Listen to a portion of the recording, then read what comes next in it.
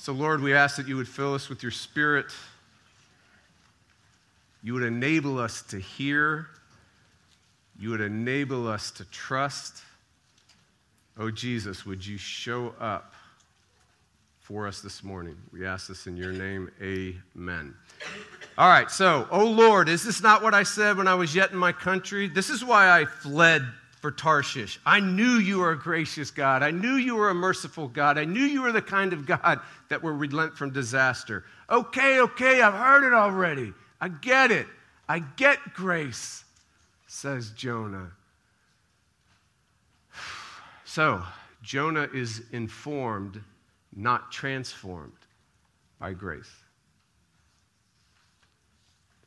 You know, perhaps the deepest question in all this book, in the whole book of Jonah, there's this deep, deep question. It sits there, not on the surface, but it's down in the subterranean levels of the book. You can't get there with a rake. You can't take a rake to the book of Jonah and push the leaves on the top of the surface of the book. You've got to get a shovel and you've got to dig to go down into the subterranean levels to find its deepest mystery, to find its deepest question, to find where God is sitting and where God resides. What's the question? Perhaps this is it. I think it is. Here's the question. How does God's grace move from information to transformation?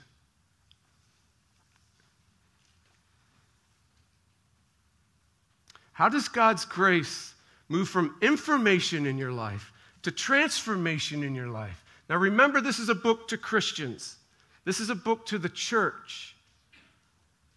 This is a book to people that want to grow in the Christian life. This is a book to people that believe in God. This is a book to church leaders. This is a book to prophets.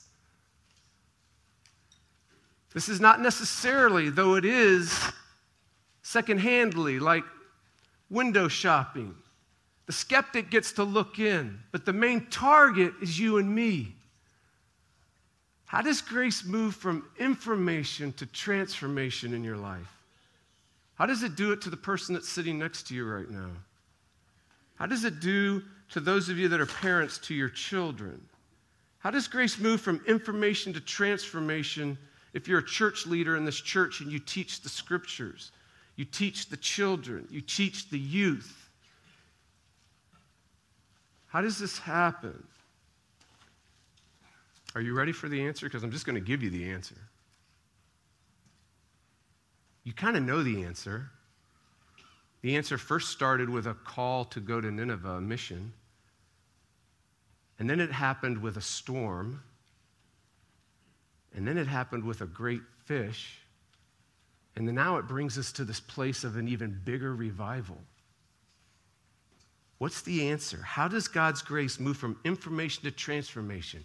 The book of Jonah, the Bible, God answers. Here it is. By a work of grace alone.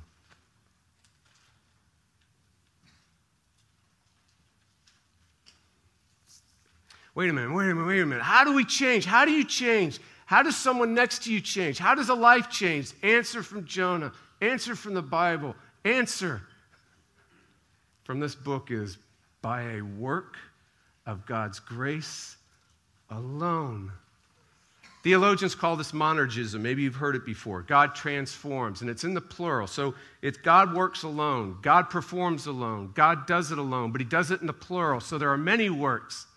There are many movements of God. There are many times that God is personally and actively present. There are many transformations. There are many ways that he shows up. God transforms us alone. That's what monergism says. It means this. It's not a work of synergism. It's not a work of God and you. You and God don't work together. There are not two deliverers. There are not two activators. There are not two transformers. There are not two saviors doing this work. The Bible says it this way. This is what was called sanctification by faith alone. Paul was here at sanctification by faith. It's not sanctification by faith plus works. So it's sanctification by trusting Jesus and his salvation. It's sanctification by trusting in a finished, accomplished salvation. Somehow, when we trust in Jesus and his salvation as a Christian, you're transformed. You become a healthy Christian. You become a healthy church. I said this in the new members class. Anytime that the doctrine of justification was recovered in the life of the church, you had the greatest outpourings of the Spirit of God upon the church and upon the culture. The greatest outpouring happened in the 1500s, except to Pentecost. And then the next greatest one was called the Great Awakening. And everybody wants to know, what was the secret to all of them? And they try to imitate all the methods and all the systems and all the trellis that was set up. But the secret, the power, what did it, was a recovery of actually faith in Jesus and the salvation alone. It activated and released divine life and divine power into the church and into the world, into prophets and to priests, into church leaders. It transformed. How does grace move from information to transformation? By a work of God's grace alone. Here's what's so cool, though, about the book of Jonah. It could have just told us that, right? Just like we just did. We could have just did theology. It could have just came up here and said, yep, by faith alone. Sanctification by faith alone. Monergism, by a work of God's grace alone. But the book of Jonah doesn't tell us. The book of Jonah shows us. Because the book of Jonah is meant to be experienced. You're meant to feel it. You're meant to see it. You're meant to taste it. You're meant to smell it. You're meant to change on the spot right now. Not by applying some biblical principle later on in your life. You know, okay, I'm going to change. You can give me a biblical principle, and then sometime this week I'm going to apply it. And then I change. You're meant to change on the spot right now. Not by you trying to be like Jonah or really not being like Jonah sometime this week, and then you change on the spot. Not by you somehow activating the Holy Spirit in your life. You know, no one really knows how that happens, but there are a lot of books that will try to tell you how. You know, and sometime after the Cowboy game, you finally figured it out. And you experience transformation in your life. The book of Jonah is so stunning because it doesn't come outright and tell you, it shows you, it takes you there. You feel it. You see it. You experience it. So, the seatbelts are on the left-hand side. Verse 10, when God saw what they did, how they turned from their evil way, God relented of the disaster that he said he would do to them, and he did not do it. So God calms his wrath. You see that's happening. Right there in verse 10, God calms his wrath. Biblically, theologically, this is called propitiation. In other words, God satisfies his wrath.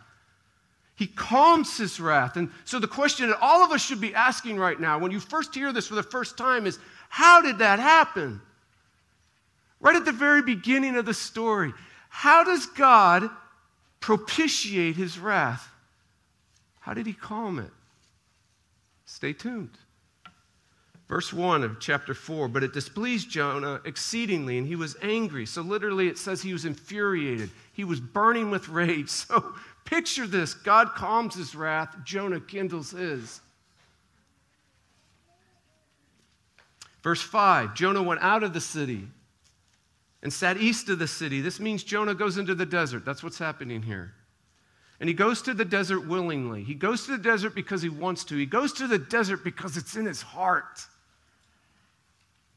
You cut Jonah's heart, and he has all desire to go to the desert. In the ancient world, the desert is the land of the dead. In the ancient world, the desert is the domain of demons. In the ancient world, the desert is where God is not. And he wants to go there. It's in his heart. Then look at verse 5 again. Jonah went out of the city, sat east of the city. East of the city. So not only that, he's going into the desert, but he's going east. Going east in the Bible is never a good thing. Adam and Eve were banished to the east after their sin. Cain settled to the east after his sin. Humanity, after the great flood, migrated to the east to build the Tower of Babel. And then Lot traveled east to Sodom and Gomorrah. Going east is never good. Verse 5, Jonah went out of the city, sat east of the city, and he made a booth. He made a hut for himself. He sat under it in the shade till he could see what was going to become of the city. So Jonah makes his own shade. Jonah says, I'll deliver myself. I'll protect myself. I'll make shade. Do you feel it? Do you feel Jonah running away from God again? Do you feel his uncontrollable emotions? Do you see this in the text? One moment he's exceedingly angry. He's exceedingly exhausted. He's exceedingly depressed. I want to die, he says. And then another moment, he's exceedingly happy, the text says. He's exceedingly glad because of a plant. I mean, what's he going to be 2 hours from now? What's he going to be tomorrow? You know, a psychologist would say, Jonah's bipolar. Do you see his spiritual blindness? He can't see ultimate reality. The whole thing starts with God calming his wrath. That is the ultimate reality. That's like the fabric of the whole universe. That is what is meant to be true and good and beautiful. It's what's meant for you and me to see. It's what the whole world is supposed to see. That God has somehow calmed his wrath. God has somehow propitiated his justice. And that sets the story of life. And that's reality. And he's spiritually blind. He doesn't see it. He keeps kindling his. Do you see and feel his deepest desires? He says, I want the desert. I want to go east. I want to run away from God. Do you feel that? Do you feel it in your own bones? Now, feel his grace. See his grace. Smell his grace in this text. Taste his grace in this text. God never, not once, in this whole story, he never stops moving towards Jonah. Never. When he sent the mission, he was moving towards Jonah. When he sent the storm, he was moving towards Jonah. When he sent the big fish, he was moving towards Jonah. When he sent a bigger revival, he is moving towards Jonah. And then here, right here now, and all this dialogue they're having it out, man. They're having this discussion. In all of this, God keeps answering. Here's the biggest one of all. I was not shocked. I guess maybe because you hear the story so much. When I was reading this text, I'm like, okay, the fish, I didn't get startled by the fish. I didn't get startled by the storm. I didn't get startled by the mission. I got startled that God kept answering his stupid prayers.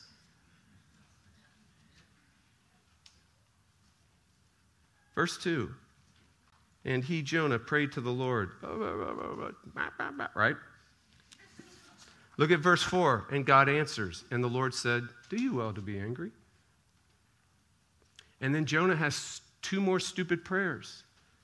And God keeps answering them. Verse 8, he asked that he might die again. But God, in verse 9, said to Jonah, do you well to be angry for the plant? And then Jonah says, and he said, yes, I am, and yes, I do. Thank you. And then verse 10, and God said, and God said, and God said, God is a God that keeps listening to an angry Jonah. God is the God that keeps answering an exhausted, depressed, running away Jonah. God is the God that keeps rescuing Jonah. God is the God that sends a storm, that sends a mission, that sends a fish, that sends a revival to get Jonah. God goes with Jonah when he runs away. Do you see that? I mean, now we got the whole book, right? He goes with Jonah when he runs away. God leaves the promised land and goes to Tarshish. God leaves the place of the temple and goes where all the beasts and the underworld is, the sea. God goes with Jonah when he sinks to the underworld. God goes with Jonah when he's swallowed by a fish. And then God goes with Jonah right into Hitler's home court, headquarters in Nineveh. And God keeps loving Jonah, keeps sanctifying Jonah, keeps transforming Jonah. God, God, God, God, God, God. God is the God of grace. And God is always, always moving towards you. Be transformed by that. That transforms. And let me say this as crystal clear as I can. It's the only thing that will transform you. Period. So many of us, we recited the Apostles' Creed, right? Many of us believe the Apostles' Creed. We believe the Westminster Confession of Faith. We have right doctrine. We have good theology. We have biblical truth. We believe. We're well informed, but we love little. I mean, let's be honest. We love little, right? Little friendship with the friendless. That's the test. I mean, honestly, it's like the test is everyone's a friend with the friendly. Everyone's a friend to your people.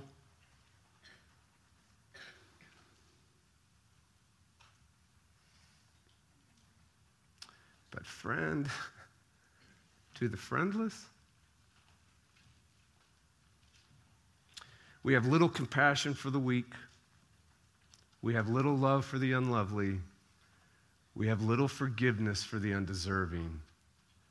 We have little ministry to the evil.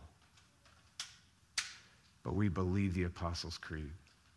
But we believe the Westminster Confession of Faith. But we believe good theology and good doctrine. This is a Christian. This is the church. Every single Christian, every single church is more informed than they are transformed by grace. It's just a fact. It's called sanctification. So, what are you going to do? Honestly, let's have an honest conversation. How are you going to change that? How are you going to move information about grace to transformed by grace? How is that going to happen? Informed or transformed? I want to be transformed, so what are we going to do? Are you going to keep trying to believe more? Are you going to keep trying to feel more? Are you going to keep trying to will more? Are you going to keep trying to do more? Or are we going to do again, we're going to find a biblical principle in this text, and then somewhere in this week you're going to apply it and you'll be like, I did it! Are you going to take a 500-page discipleship manual and crush it? You're changed. Are you going to be the only one who figures out the secret to activate the Holy Spirit? Good luck. Or are you going to be transformed by the greater Jonah?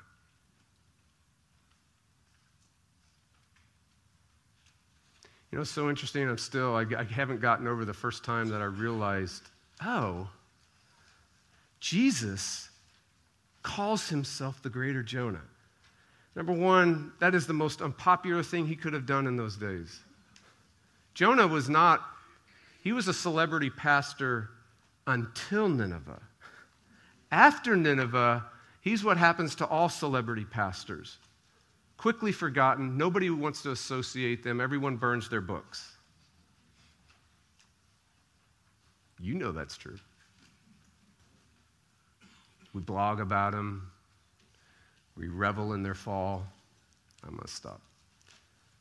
So, Jesus says, here's what happens. I mean, it's incredible. It's an incredible scene. So all these church people and these church leaders come up to him and they say, hey, give us a sign of transforming power.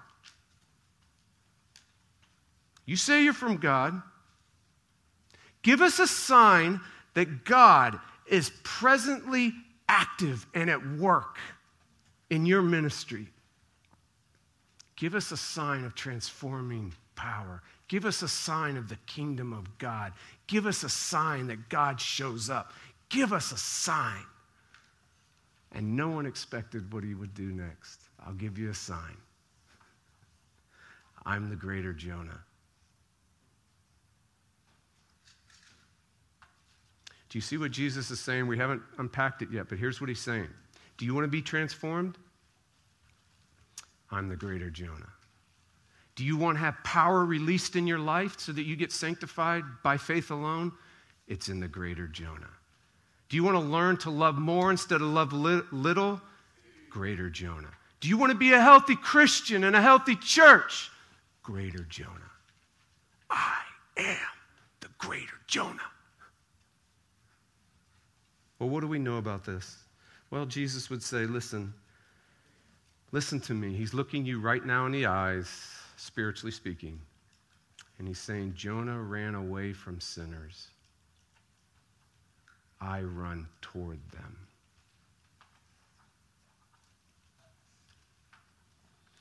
Jonah was informed, not transformed. I am perfectly informed. I believe perfect truth, perfect doctrine, perfect theology. I am. And I'm perfectly transformed, perfectly loving, perfectly obedient, the perfect human being for you. You get it from me. He looks at you and he grabs you again, grabs you by the cheek and says, listen, Jonah was swallowed by a fish for his sin. I was swallowed by hell itself for yours.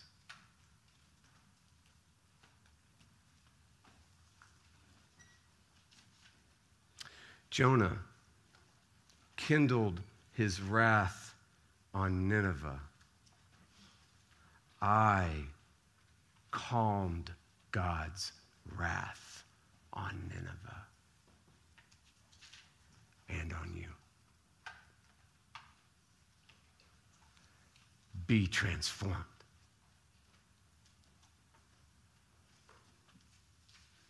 By grace alone.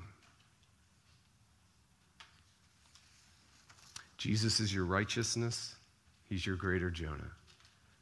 Jesus is the Jonah in you. He's your greater Jonah. This is the sign. This is the power. This is what changes everything. Many of you are mentally, emotionally, spiritually, physically. Did I get all of them? Is there any other component out there? Exhausted, stressed, anxious, burned out, depressed. And here, please hear me. Of course you are. Of course you are. You see demand. That's a conversation I have with Adrian. Sorry, dude, I'm not preaching right at you, but I am. You see demand. You see sin. You see little love. You see synergism. God does his part. I got to do my part. You see two activators, God and you, so I need to get busy. You see Jonah. Do you know what God sees? The greater Jonah. And when you start seeing the greater Jonah,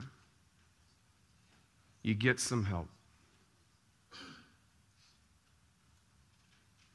Be transformed by grace alone. I'm going to end this way. Can we talk honestly about ministry just for a moment?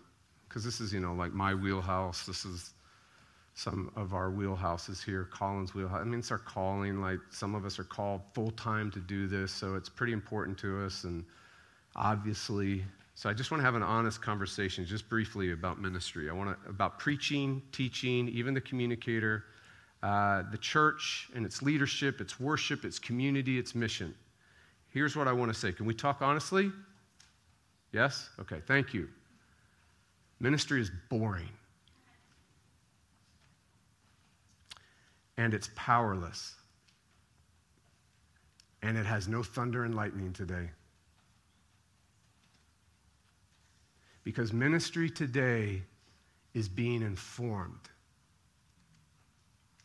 not transformed.